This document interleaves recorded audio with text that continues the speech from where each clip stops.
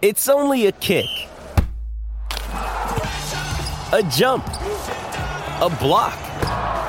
It's only a serve. It's only a tackle, a run. It's only for the fans. After all, it's only pressure. You got this. Adidas. Mom deserves the best, and there's no better place to shop for Mother's Day than Whole Foods Market. They're your destination for unbeatable savings, from premium gifts to show-stopping flowers and irresistible desserts. Start by saving 33% with Prime on all body care and candles. Then get a 15-stem bunch of tulips for just $9.99 each with Prime. Round out Mom's menu with festive rosé, irresistible berry chantilly cake, and more special treats. Come celebrate Mother's Day at Whole Foods Market. Another day is here, and you're ready for it. What to wear? Check. Breakfast, lunch, and dinner? Check. Planning for what's next and how to save for it? That's where Bank of America can help. For your financial to-dos, Bank of America has experts ready to help get you closer to your goals. Get started at one of our local financial centers or 24/7 in our mobile banking app. Find a location near you at bankofamerica.com/talktous. What would you like the power to do? Mobile banking requires downloading the app and is only available for select devices. Message and data rates may apply. Bank of America N.A., member FDIC. This podcast is part of the Sports Social Podcast Network. This podcast is part of the Sports Social Podcast Network. This podcast is part of the Sports Social Podcast Network. This podcast is part of the Sports Social Podcast Network. This podcast is part of the Sports Social Podcast Network. This podcast is part of the Sports Social Podcast Network. This podcast is part of the Sports Social Podcast Network. This podcast is part of the Sports Social Podcast Network. This podcast is part of the Sports Social Podcast Network. This podcast is part of the Sports Social Podcast Network. Geico asks, how would you love a chance to save some money on insurance? Of course you would. And when it comes to great rates on insurance, Geico can help. Like with insurance for your car, truck, motorcycle, boat, and RV. Even help with homeowners or renters coverage. Plus, add an easy-to-use mobile app, available 24-hour roadside assistance, and more, and Geico is an easy choice. Switch today and see all the ways you could save. It's easy. Simply go to geico.com or contact your local agent today. This podcast is part of the Sports Social Podcast Network. This podcast is part of the Sports Social Podcast Network. This podcast is part of the Sports Social Podcast Network. It's the fighting. It's the fighting. Cock. It's the fighting. It's the fighting. Cock. Come on, Tottenham! Hello and welcome to a very special episode of the Fighting Cock podcast. I'm joined on the line by Dr. Tom Bason. He's a football finance expert at Coventry University. How are you doing, Tom? Yeah, I'm very good, thanks. How are you? I'm really good. We were just talking before we started recording that you're a Wolves fan, and you was mentioning how I was asking you how you felt about Nuno leaving Wolves, and you gave quite a nice sort of summary of your feelings of when he left. Do you want to say that again, just for the listeners? Yeah, it really felt like I had a girlfriend who it was coming to the end of the relationship, and we both know that it needs to end, but you still feel really, really sad about it because we had such good times under Nuno. We got 99 points in the Championship. We finished 7th 2 seasons in a row. We got to the quarterfinals of the Europa League, and then it just kind of went stale a little bit and fell apart a little bit towards the end. And it was like, we know it was probably the right decision, but also not seeing him in the dugout was really, really weird. Yeah, and also, generally, if you leave a long-term relationship, the next one, you're on the rebound. So maybe Tottenham Hotspur are a rebound for Nuno, and eventually he'll end up back at Wolves. But I'm not sure. I'm still hopeful. There was some good football under his time at Molineux, wasn't there? It wasn't like it was all as pragmatic as you saw in the last season. I mean, it was always defence first. Set up the defence, the back three. But we had. I mean, he got us to. I think at one point we had like the 4th best defence in the league with a defence that had, no disrespect to him, but Ryan Bennett in it, and he was always expert at organising the defence and then allowing the 2 or 3 attacking players. I mean, we managed to turn Matt Doherty into an attacking fullback, which seems to have gone downhill a little bit since he's joined your lot. Don't want to talk about Matt Doherty ever again. I don't know. I know there were Wolves fans out there going, like, when we bought him for 12 million, there may have been some smug Spurs fans out there who were giving it to Wolves fans. But the general feeling from what I read online was that, we're not that bothered. It isn't the end of the world that Matt Doherty is going. We massively missed him last season. Did you? Because if you think about last season, after Jimenez got his head injury, that in the space of like 8 games, we lost Doherty, Jota, and Jimenez, who were our 3 leading goal scorers from the previous season. And we didn't really replace any. I mean, Semedo's come in and has done fine, but doesn't have the same goal scoring ability that Doherty found for those 3 seasons with us. Yeah. We haven't seen any of that this season, but probably less his fault and more the situation. Yeah, you're playing in a back 4 rather than a wing back role, so I don't know. Things might work out for him, but I'm not sure 100% that they will. Anyway, look, let's just find out a bit more about your background, Tom, like in football finance, and like why you got into that, and I guess your credentials to talk about this stuff. That's right. So I'm just a football fan, basically, and I love just talking about football and watching football, and so got into sport management education, basically, at Coventry University. Did my PhD on bids for Olympic Games, and just football is just something that I'm always very happy to read about and talk about and write about, and so sport finance, this is a perfect job for me, really. Okay, what do you do? So we have a sport management course at Coventry University. Yeah. We have about 250 students on that who are effectively the Daniel Levy's of the future. Right. Hopefully, they learn a little bit of finance, a little bit of marketing, a little bit of everything, a little bit of contemporary issues of what's going on in sport at the moment. So it's fundamentally about it teaches you the foundations of what you'd need in order to one day run a football club as a chief exec or chairman. Yeah, but basically it teaches students basic management fundamentals, so finance, economics, HR, marketing, all that sort of stuff, but in the context of sport. Okay. In the context of international sport, really. And probably mentioned, we've actually got 2 or 3 of our former students who've gone on to work for Spurs. Oh, really? Doing what? Within one who's looking marketing team for the ladies team. Yeah. A couple of others who are in various other marketing teams. Used to have students on placement there each year. Oh, wow. That's fair play. So if someone's interested in working in football, but not necessarily the playing side of things, really the management of it, then absolutely, yeah. Your course at Coventry is a good one for people to apply for. Absolutely, yeah. It's a nice route into sport, really. Okay, fair enough. But the financial side has always interested you because I guess it's part and parcel of our modern game, isn't it? It's crucial.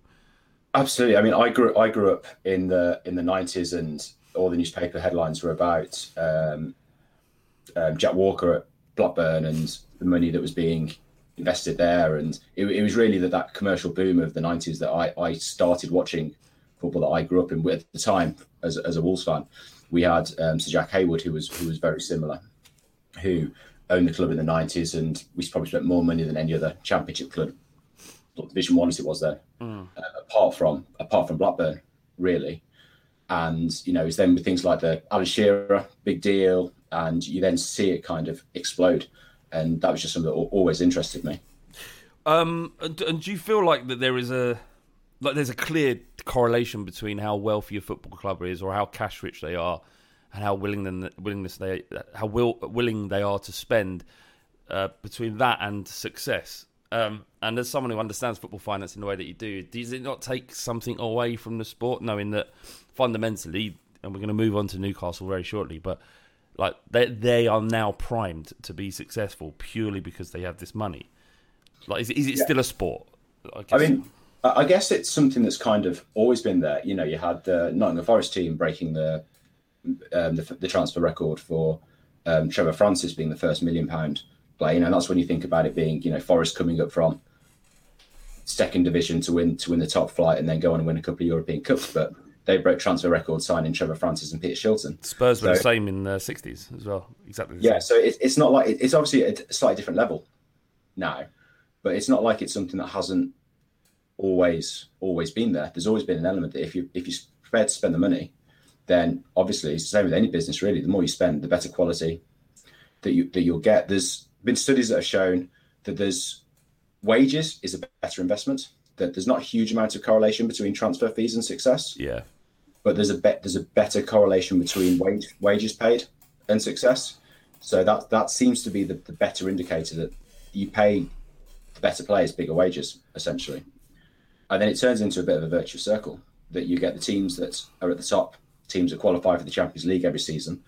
And you know, Spurs are probably struggling a little bit at the moment because you've got the teams a couple of years outside the Champions League, and then that's tens of millions of pounds of revenue that you haven't earned that Liverpool and City and Chelsea and United are earning, and that makes it very, very difficult. It means that the rich get richer and everyone else kind of stays at the same sort of level.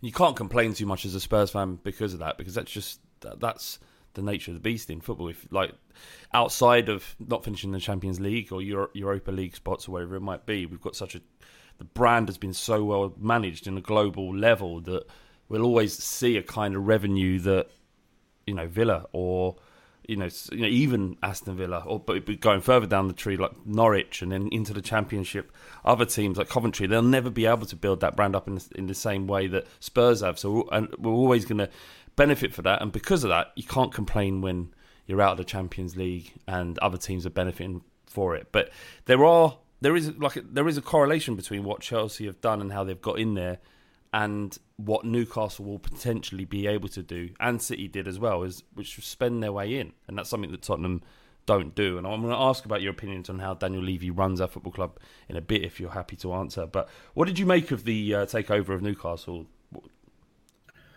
mean, obviously, it's something that's been going on for a fair amount of time. First was mooted like April last year, and it's taken that length of time to come through. I think the Chelsea comparison perhaps doesn't work entirely because Chelsea were at a far better position. They had Zola and Hasselbank and True, yeah. good players, and they played in the Champions League. I think they'd won the Winners' Cup in the late 90s. They were arguably already the third biggest club behind, sorry to say, Arsenal and United in the late 2000s, late 90s, early 2000s. So they were already at like a European level anyway. City's probably the more comparable one. I guess they'd had Sinatra the year before, and they'd spent money with Sven as manager, and they brought in Alano and Giovanni and players like that for relatively big money. But I mean, what the money that in theory that Newcastle have potentially, I mean, in theory, the Saudi Arabian family's worth 10 times that of what City's owners are. And you're just kind of looking and thinking, it'll be really interesting to see what happens. What do you know about the owners? What as from our perspective, it's like, if someone who doesn't understand, it's like, oh, well, it's the Saudi Arabian government. They're buying Newcastle because they need to improve the public opinion of what Saudi Arabia is, and they're using a football club in the world's most famous league to do that. But they, on paper, they're not the Saudi Arabian government, are they? No, in theory, they've given the assurances to the Premier League that this wealth fund is separate from the Saudi Arabian government, which how it is, I'm not 100% sure. And that's been very, very, very murky. That was originally one of the issues that stopped the deal going through last summer, that the Premier League wanted one of the members of the Saudi royal family to take the fit and proper persons test. And somehow over the last 12 months, they've managed to persuade the Premier League that this investment fund is separate to the Saudi royal family. How they've done that, we don't really know. But this purchase of Newcastle certainly fits into what we've seen from that region. Saudi Arabia itself, we have Anthony Joshua fighting over there. They've got their first Grand Prix at the end of the year. I don't know if you saw, but earlier in the year, there were rumours of them bidding for the 2030 World Cup jointly with Italy, bizarrely. So sport investment is certainly something that's on the radar of the Saudi Arabian government and the country. Essentially, the issue that those countries have in that region is it's a mix between wanting to diversify their industries because their economies are heavily based on oil, and having a massive dependence on a resource that's going to run out at some point. isn't brilliant, and so they need to bring in new ways of making money for the country, basically. And also, it's a mixture of, and this was certainly the case with Qatar, wanting to disassociate themselves from other countries in the region. Because, I mean, I don't know about you, but if I say to you, think about the Middle East, think about Syria, think about other countries that are neighbouring them, you probably have the images that come to your mind probably aren't great. No, they're like conflict and poverty and unrest. Exactly. So then Qatar and Dubai, wanting to be major tourist hubs, if you fly out to East Asia, chances are you're going to change at one of those airports. If they want to try and bring themselves into this more Western world, I guess, then they're trying to almost disassociate themselves from those countries. I mean, if I say Qatar to you now, you probably think about potentially human rights issues and money. But you probably don't think of it in the same sentence as you think of Syria. No, because of the they seem to be moving or holding an olive branch out to the west in order to seem more approachable. And I mean, there's still nothing that would make me want to go to Saudi Arabia, but I'd rather go there than Syria, and I'd much rather go to Qatar or Dubai than Saudi Arabia at the moment. But things are changing, and the perception of that country is changing because of these sporting events, especially the boxing, as you mentioned, and the F1 that's going there. And now now that they've taken over Newcastle, they're going to essentially be, when you think of Manchester City, you don't just think about the football club, you think about the owners constantly. Every time you think about Man City, you think about the owners. They're synonymous. And the same will be for Newcastle. So I can understand the motive of it. And I don't want to go into the ethics because we did a podcast yesterday about all that stuff, and we don't need to go into it again. If you want to hear our thoughts on that, then go back and listen to the last episode. But so Newcastle have all this money. What's stopping them from paying Mbappe £1 million a week at the end of this season when he's available on a free or a pre-contract in January? Well, I think taking Mbappe first, I don't know to what extent Newcastle will be an attractive proposition to those players. Anyway, I think that's why the Chelsea thing was different, because they were playing in the Champions League. When City were taken over, I guess it was the start of the season, they weren't in a relegation scrap. So that's surely more enticing to a player than a signing in January when you're not going to be playing at the top end of the Premier League. You're probably not going to be winning anything. And I never know when it comes to players who are earning such ridiculous amounts of money, at what point the amount of money you're earning doesn't really matter. Yeah. And it's like, would I rather earn £250,000 a week playing for Real Madrid than £350,000 a week playing for Newcastle? And it gets to a level, I think, when you're probably earning so much that it doesn't make a difference. Yeah, you choose Real Madrid. So there'll be that issue. Yep. And I guess financial fair play or the Premier League's profit and sustainability. Okay. So just before you, because obviously we want to talk about this, is that the general perception, I'm sure you're aware of this, is that financial fair play is nonsense, it doesn't work, and clubs are not going to be held accountable, and Newcastle will be able to do what they want. Is that statement incorrect? Well, for start, there's two different financial fair play rules that Newcastle are going to have to abide by. The one that they're going to have to look at first is the one that people don't really talk about much, which is their Premier League regulations, their profit and sustainability regulations, which limit a club from making 105 million, any more than 105 million pound loss over a course of 3 seasons. That doesn't include spending on stadiums, so Spurs Stadium wouldn't count towards that. Yeah. Training ground investment, the women's team, youth football, community things doesn't include that. So it's largely in terms of like the playing side of things. Yeah. They can't make more than 105 million pounds a loss in 3 years. And as far as I know, no club's ever broached that. No one's ever breached that. The closest, I think Everton are right at the border. And it's really noticeable that this summer they've got to that limit. And then this summer they haven't spent anything. The previous years they spent money on, big wages on James Rodriguez and Alan, and big transfer fees on Iwobi, Decore, players like that. And then this summer they brought in Damari Gray and Andros Townsend for 2 million or something, largely because they've reached that limit. So it's obviously strict enough to scare Everton into not spending. What might the sanctions be? You're talking about fines and points and stuff? So I think I was looking at the Premier League handbook yesterday, and it's stopping them signing new players. So I think kind of similar to what Barcelona potentially saw over the summer. So they won't be able to register new signings, and I can see.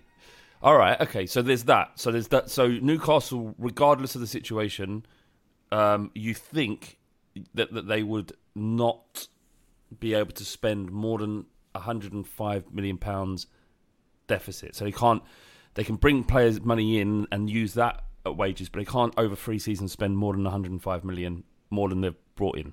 Yeah, and what matters right now is that the previous 3 seasons, which are the ones that are covered, they've made profits because Mike Ashley hasn't spent anything. Right. So they have that £105 million loss they're allowed to make. Yep. And on top of that, they've made about £90 million profit over the previous. So they to state, because this is what will happen, they'll spend that 200 million. And everyone will go, look at it, financial fair play doesn't work. That's what they'll be saying. It's nonsense. But actually, they have that window. They've got that buffer, right? They've got £200 million they can spend without getting in trouble. Essentially, yeah, immediately, yeah. But then as they go into the next season, then one of those profitable seasons drops off the end. Right. Then you have 2 previous profitable seasons and then 1 loss-making season. Yeah. So because it's a 3-year rolling thing, it's fine for the first year. But then as you get into year 2 and year 3, you're losing those profitable years. Yeah, and while £200 million sounds like a lot of money, in the modern market, it's not enough to fix Newcastle and turn them into a top 4 club straight away. What is that including wages? So transfer markets and wages. And this is what we call the amortization of players. So basically, what that means is when you sign a player, according to finance, you amortize them over the duration of the contract. Yeah. So Spurs signed, let's use Matt Doherty as the example. Right. Say 12 million from Wolves. Say he signed, I can't remember how long his contract was, but say it was 3 years. So that 12 million doesn't go on the books in year 1. It's 12 million over 3 years. So that's 4 years, 4 million each year is what goes on the books. Yeah. So in Spurs accounts, they will have a minute fee for this season, probably like Dele Alli from when he signed, and there will be an account for every Hugo Lloris and every player that Spurs have signed that's still on the books. Their transfer fee is still being amortized over the length of that contract. So what that means is that if Newcastle were to spend, say, 500 million in January, then their first year and all those players sign 5-year contracts. For this year, that amortization value will only be the first year of those 5-year contracts. So it'll be 100 million. Right. Does that make any sense? No, it does. It does. It does. It does make sense. No, I get it. So it's not, again, as a layman who doesn't understand these things, and most football fans don't, it's not, they've spent 50 million, therefore that's 50 million off their transfer market. It's they've off their transfer budget, as long as they're compliant with this. Yeah, okay. All right, I think I understand it. So there's so many players, so many contracts, so many transfers going in and out. Whose responsibility at a club is it to make sure everything's correct? I mean, is it as complex as it sounds?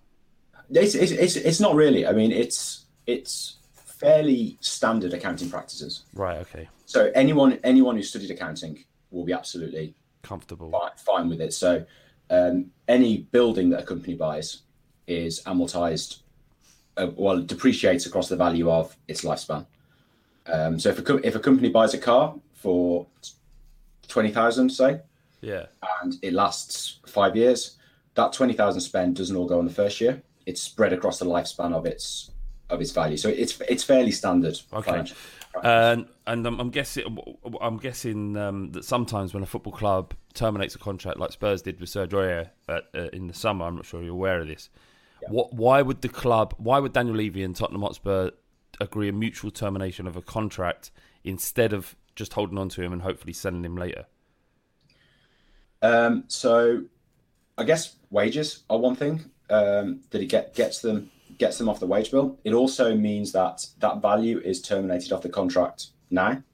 So in terms of the value of the contract, Spurs will have a loss on Aurier for this season for whatever the remainder of his value is, rather than it being going over the next couple of seasons. Right. So we've seen a couple of clubs do this when they've tried to adjust the value of their players when they've got relegated, get rid of players when they're relegated. So that loss all goes against a season when they've had massive revenues in the Premier League, and they gives them more of a clean slate. Right. Okay. Actually, I mean, I don't know the ins and outs of the Aurier deal, but I suspect it's a case of wages. Yeah. How might that? I might be asking you things you don't know now, but how might that agreement work? Is that would we pay him a percentage of his wages that remain on his contract, and that would be a part of it, or would it just be going, you're free to pursue anyone you want, and there'll be nothing involved? Yeah, just to go back one thing, just something I've just thought about is that this year, some of the regulation was a little bit laxer because of COVID. Yeah. So there might be slightly more lax, easier to get rid of things during the current time period than next year when things are more back to normal. Right, fair enough. But yeah, it'll largely be an agreement between the player, his agents, and the club. And he'd be perfect within his rights to say, I've signed this contract, you signed this contract. You know, as long as I keep doing my job, as long as I'm not in breach of that contract, then you keep paying me for the next 2-3 years. Yeah. However long, Spurs will have had to come up with an offer. It might well be that there was something in the contract to say, I don't know if he's found a club. Yeah, he's signed for Villarreal just recently, last week. I missed that. So it might be something in there to say that if he signs for a club, then part of what Spurs owe him drops off. But there might not be. It'll depend on the individual. Yeah, fair enough. It's the same with Gareth Bale and his situation at Real Madrid. He's been paid £600,000 a week, and obviously he signed a contract. He deserves whether he deserves it or not is another thing. But factually, what he's signed and legally binding is that you owe me up to this point £600,000 a week, and he's been within his rights to take it, even though it's probably damaging to Real Madrid. So that's the Premier League rules. What about financial fair play generally then? What do Newcastle have to be compliant with? So only the Premier League rules at the moment, because that's the only competition they're in that matters. Right. To them. So obviously if they qualify for Europe, then they get into UEFA financial fair play. And how far back does that go? So that's that. Well, this is in a state of flux at the moment. So it used to be 26 million over 3 years loss. So because that's so much stricter than the Premier League one, that's one of the reasons why you never saw clubs being in breach of the Premier League one. Because if they comply with UEFA, they comply with the Premier League. It's why Everton are the only club that have really got close that we know of. And so that was about 26 million over a 3 year period. And that's probably easier to hit because once you're in the Champions League, your revenues shoot up. You get more, broadcasting money. Yeah. And that can all be put towards it. Yeah. It's profit essentially. But with COVID, they rolled last year's. So that was 26 million over 2 years. They didn't do it in 2020. They rolled 2020 into 2021 to give them an extra year. Yep. And now they're re-looking at it, and it's thought it's going to be a percentage of revenue, a straight percentage of revenue in the future that you're allowed to spend, with the potential that if you go over, you pay a fine. But we've seen clubs that haven't breached it, right? PSG have breached, and Man City have. I think they breached, did they? And they get a slap on the wrist. Fundamentally, they might get a ban, or and it just gets overturned. What you've got any thoughts about that? Well, it's the City case was interesting. Obviously, that went to CAS, and that was eventually thrown out, kind of because of the statute of limitations had ended. That partly because the information that UEFA got wasn't the most legally gathered information. It was from hackers accessing emails, but partly because I think it was stuff back in 2011, 2012, and they determined it was too long ago to. That was when City got their ban overturned. But we have seen teams banned from Europe. I think AC Milan missed a year. They were banned from Europe for a year, and that's it's important for clubs. It's as much as anything else. It's take a huge knock to the revenues, and I can't imagine what it would be if City has been banned for a year. What that does for Kevin De Bruyne's contract there. If he goes to the owners and said, "Well, this isn't my fault. I can't play in the Champions League this season." Yeah, so that would obviously have major repercussions. What I think they're looking to do going forward is to change it to a fine. And then obviously, if you're got 300 billion worth of cash, the fact that you pay a fine will be absolutely fine. It won't really matter. You'll take the punishment and just pay the fine. That's a shame. It needs to be. In order for it to work, it needs to be it has to be a banning from the competition. Fine doesn't mean anything to us as fans, and we're concerned looking at the Newcastle situation that they're going to be able to just buy their way to whatever they want. But they might not necessarily be able to do that in the Premier League because there is, they're stricter. I mean, no one's ever breached it, but I'd imagine they would impose some sort of sanction that Newcastle owners wouldn't be able to spend their way around. It wouldn't just be a fine if there was a continual breach. Surely it'd be points and stuff like that. Yeah, well, as to say, the handbook suggests it would be a ban on registering of new players. That's right. Yeah, that would be significant. Yeah. Yeah, and the thing to remember the Premier League though as well is it's owned by the clubs. 21 shares in the Premier League, 20 each of the clubs plus the FA has a golden share. So I think you need 14 clubs to make a significant change, but that might well happen. We saw changes voted in after the Super League stuff earlier in the year that they changed regulations. There, the 14 clubs voted to change the regulations there. So it might well happen that if Newcastle are blowing everyone out of the water, that 14, I can easily imagine that 14 clubs would be very happy to. Because I can imagine that for Newcastle, the teams at the top are going to be worried. You're thinking 6 clubs into 4 Champions League spaces doesn't go. Yeah. 7 clubs into 4 is even more difficult. And then if you're Burnley or someone, you're thinking, well, I thought we'd finish above Newcastle this season. Now we need to find another team that's going to be that's going to drop down. So I can well imagine there's 14 clubs who are looking on at this and being slightly concerned with the situation. Yeah, 100%. I think everybody is. Even Man City fans are going, "Oh Jesus, we're not the ones anymore. We're not the guys." But they have. I know that people are critical of financial fair play, but you have seen a level of responsibility from Man City and Chelsea. I know Chelsea had that big splurge, but they went a couple of transfer windows without buying any players. So they weren't allowed to. Yeah, but they were still allowed to spend that money once they were, right? Yeah. So they had the year without Lampard's first season, didn't they? Yes. But they've what Newcastle haven't got that City and Chelsea have got is the infrastructure, the underlying strategy underneath. Yeah. So City have obviously been doing it, since like 2008 when they took over, and then they appointed like the Serrano from Barcelona and laid all that groundwork to then get Pep in, and so you kind of see the strategy there. They have their clubs in around the world. Melbourne City, for example. Yeah. New York as well, isn't it? Yeah. New York, yeah. Chelsea have their farming system, their loans, and if you look at what Chelsea signed Lukaku over the summer, but that was more than paid for by selling Tammy Abraham and Tomori to Milan, essentially. So, and then you assume that maybe they'll get some money for a Ross Barkley or someone, and that'll help fund next year's. Newcastle don't have that at the moment. No, they don't. They haven't gone through this period of building. They don't have saleable assets in their first 11, really, do they? Absolutely not. No.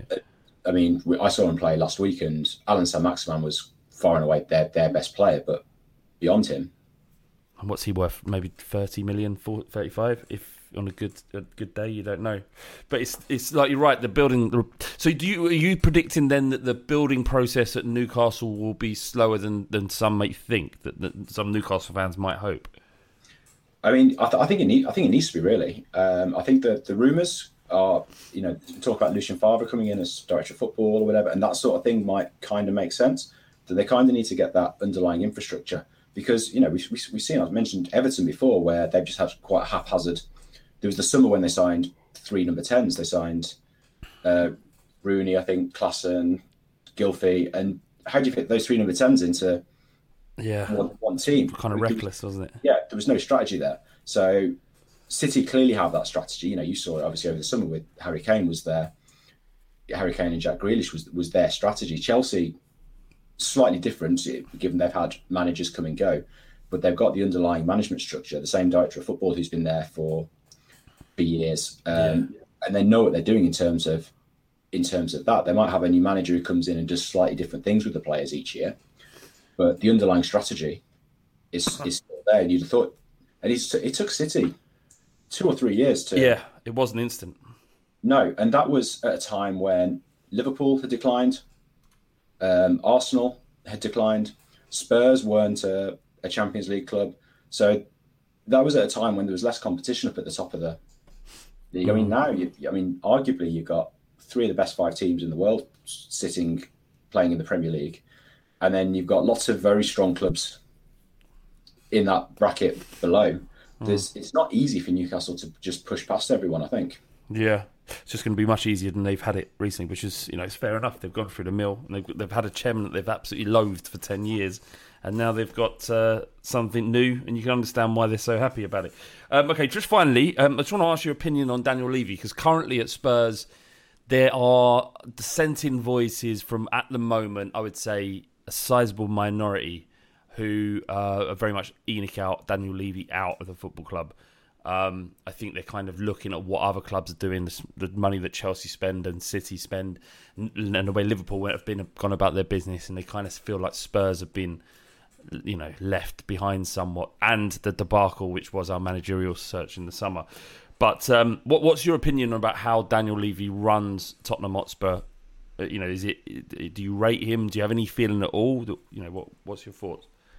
I mean, I think this is very much me from the outside looking in. Yeah, I think generally he's done well.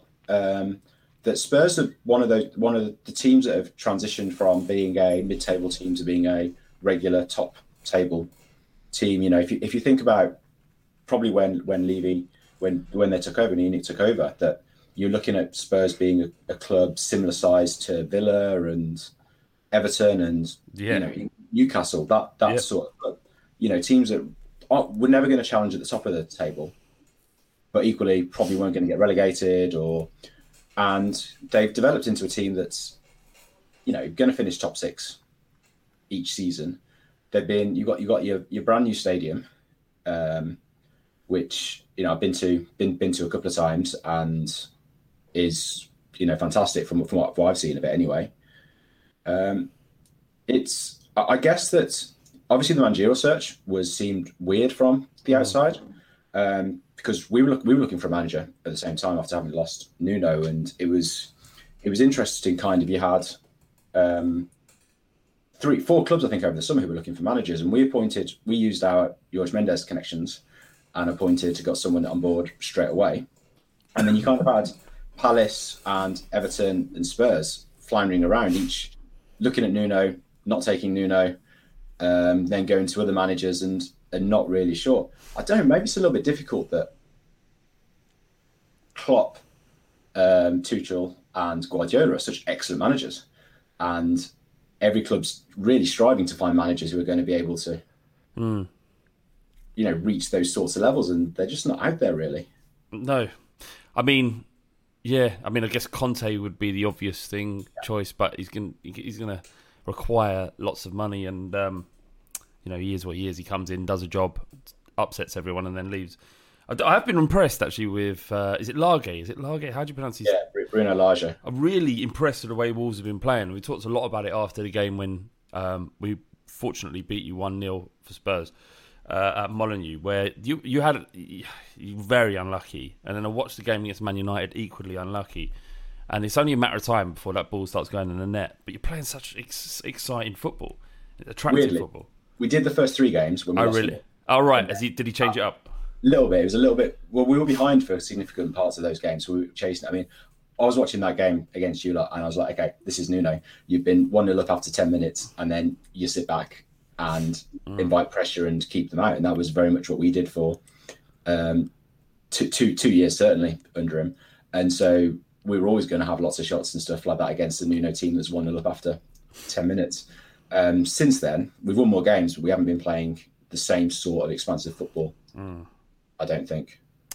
And just one more thing, what's the Wolves fans' opinion of Adama Traore? Like, I'd have loved him at Spurs, but is seeing him week in, week out different from watching him destroy Tottenham's defence as he did?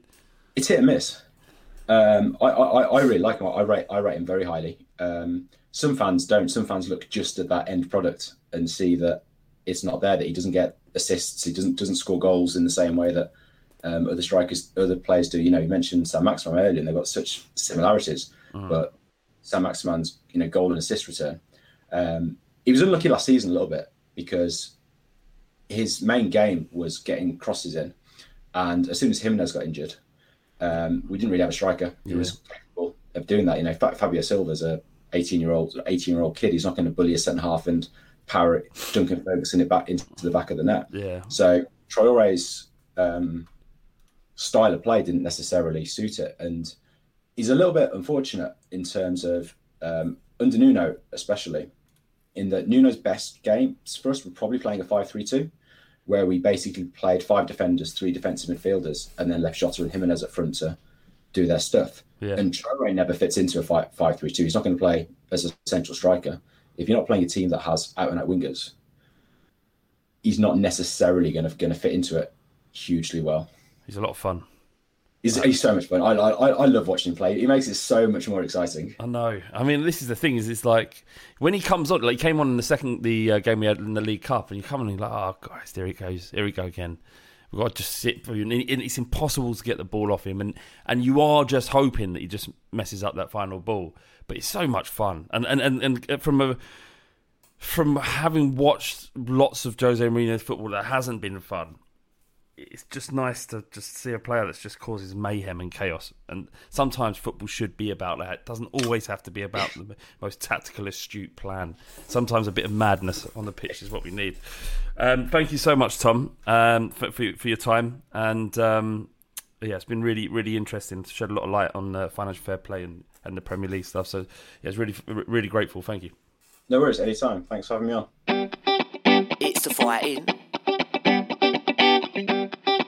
It's the fighting. Clock. It's the fighting. It's the fighting. Clock. Come on, Tottenham.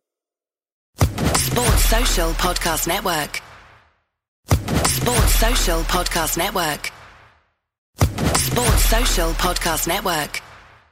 Sports Social Podcast Network. Sports Social Podcast Network. Sports Social Podcast Network. Geico asks, how would you love a chance to save some money on insurance? Of course you would. And when it comes to great rates on insurance, Geico can help. Like with insurance for your car, truck, motorcycle, boat, and RV. Even help with homeowners or renters coverage. Plus, add an easy-to-use mobile app, available 24-hour roadside assistance, and more, and Geico is an easy choice. Switch today and see all the ways you could save. It's easy. Simply go to geico.com or contact your local agent today. Sports Social Podcast Network. Sports Social Podcast Network. Sports Social Podcast Network. Sports Social Podcast Network. When I clock out of the hospital at 6 p.m., I'm not done for the night. That's when Gamer Nurse 40 clocks in, and she's got orcs to slay. Sure, I'm playing a 13-year-old in Scranton, but he's a level 53 mage with a filthy mouth, so I need to stay on top of my game. What'd you call me?